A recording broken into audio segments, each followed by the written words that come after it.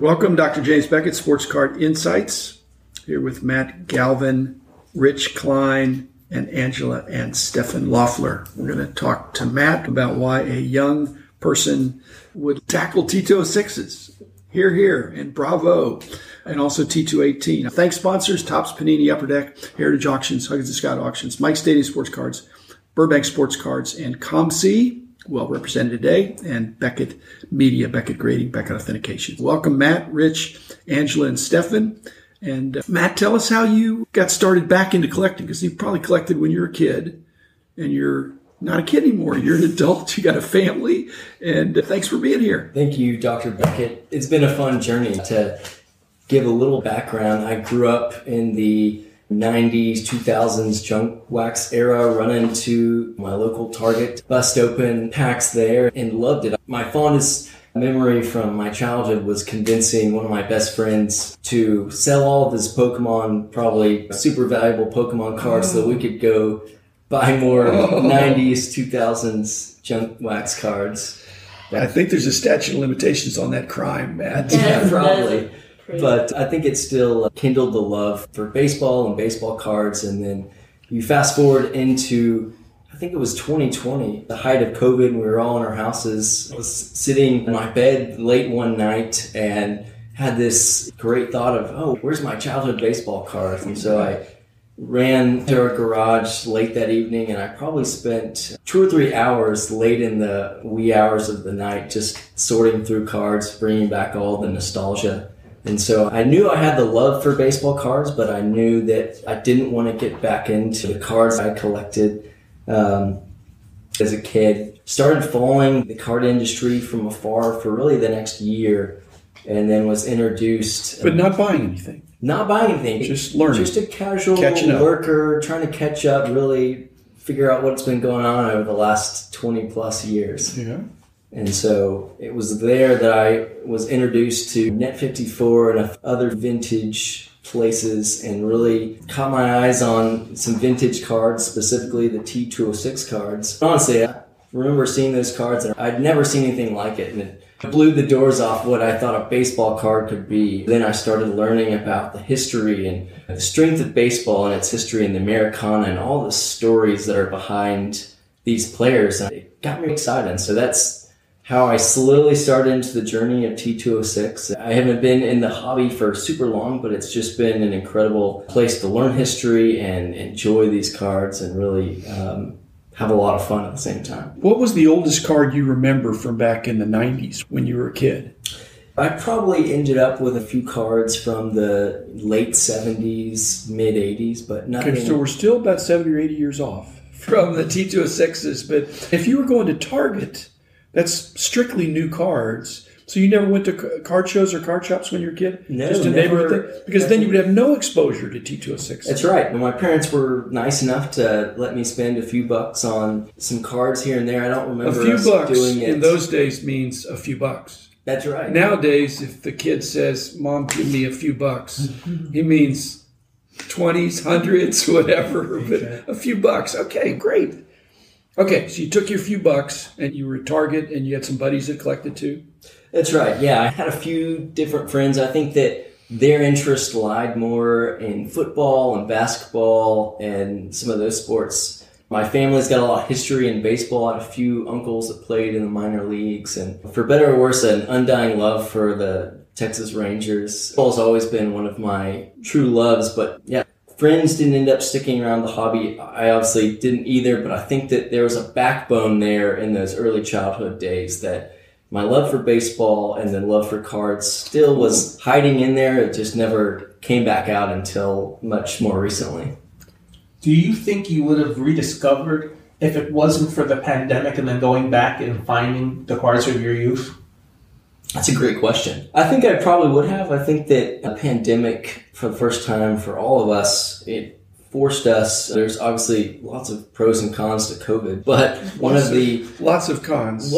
Absolutely, and not one many of the pros. I agree with that. But one of the things that forced us all is to just be in our houses and force ourselves to spend time with our significant others, and then also for many of us either start new hobbies or jump into things that we hadn't thought about. I know a lot of home renovations were being done because people just looked up and said, hey, I need to fix something I'm staring at a lot longer than I had been previously before. But I think that it definitely helped getting back into it. Rich, do you consider significant others to include your cards?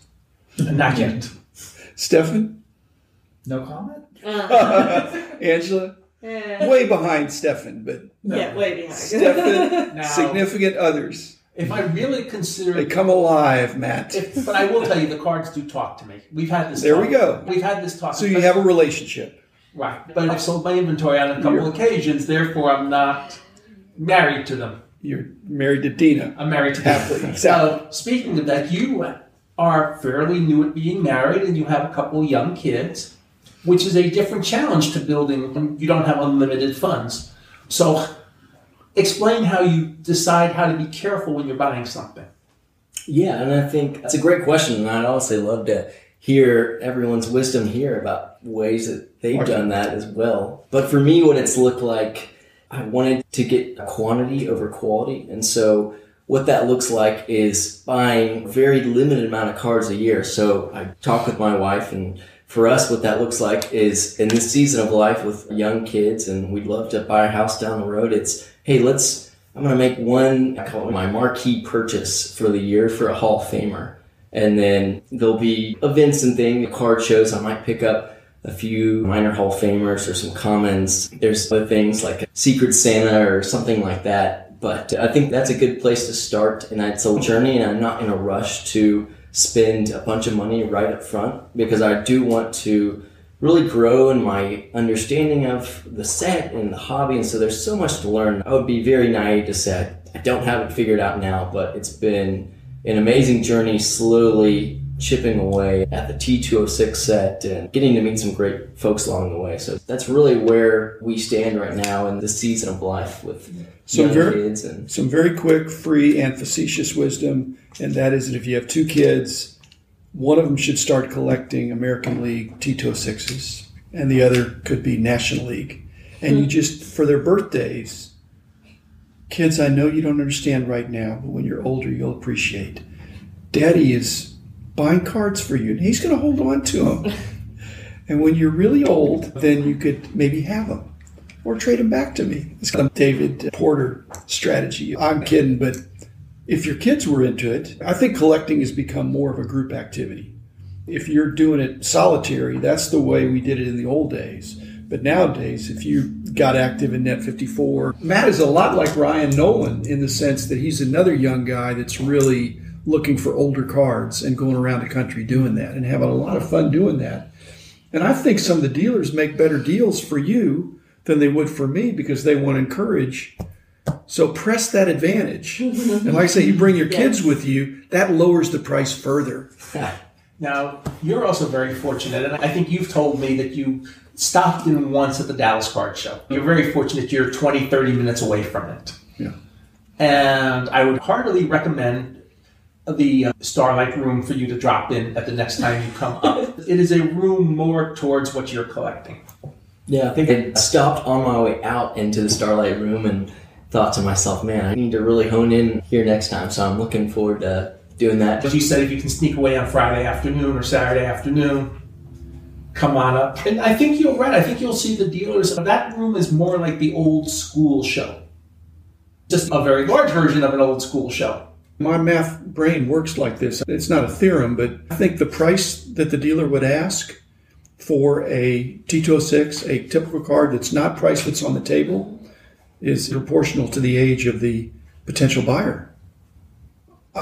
That's very believable from what I understand. If you could even be younger, you'd get even better deals. This deal is going to go to the 10-year-old that says, I don't have that much money, but I sure would like that card. And the dealer says, sure, kid, you can just have it. Wow. Now, you're not 10, but they're probably going to be sympathetic. Don't you think? I will tell you, as a dealer, I sold my inventory last year, but one of the things was when I would see somebody at a show, if I knew they were collectors, and there were a few people I bought from me I knew were collectors, they automatically got better deals than the people I thought were just buying, trying to, I'm going to put the word in quotes, beat me. If you're working on your 67 set, I'm going to take better care of you than I am if you're looking to buy a Deceiver Rookie. Because I figure, unless that's the last card you need for your set, and I know that you've been working on it for a long time, I know you're going to want to keep that set.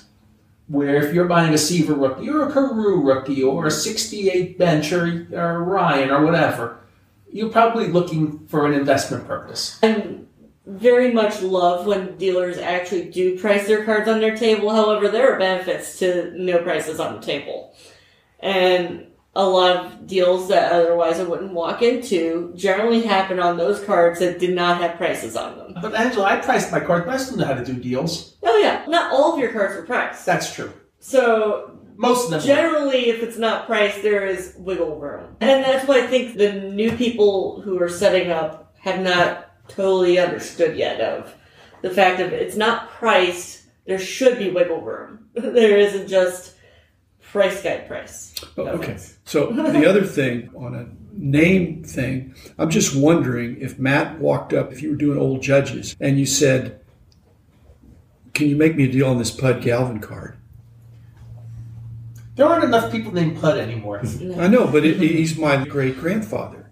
I thought about it. And I bet they'd cut you a deal. You'd whip out your driver's license and you say, part of the story is real. It is my name.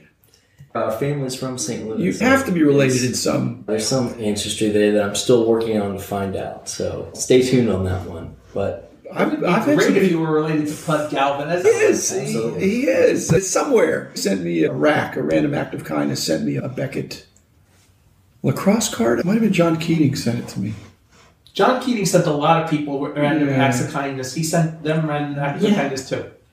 He just sent me the fractional. Matt, you had a Rip Van Winkle experience. You had a 20-year break. what has kept you guys sustained in the hobby for so long, over so many years? Obviously, there's some financial incentive, but what I've learned over the years is finances and a living isn't sustainable as far as something that you're really driven to do for your entire career. You got to really enjoy it, and I'd love to hear what has made the card hobby and industry something that has captivated you for so long. Basically, the opposite of you. You're very focused on a couple of sets.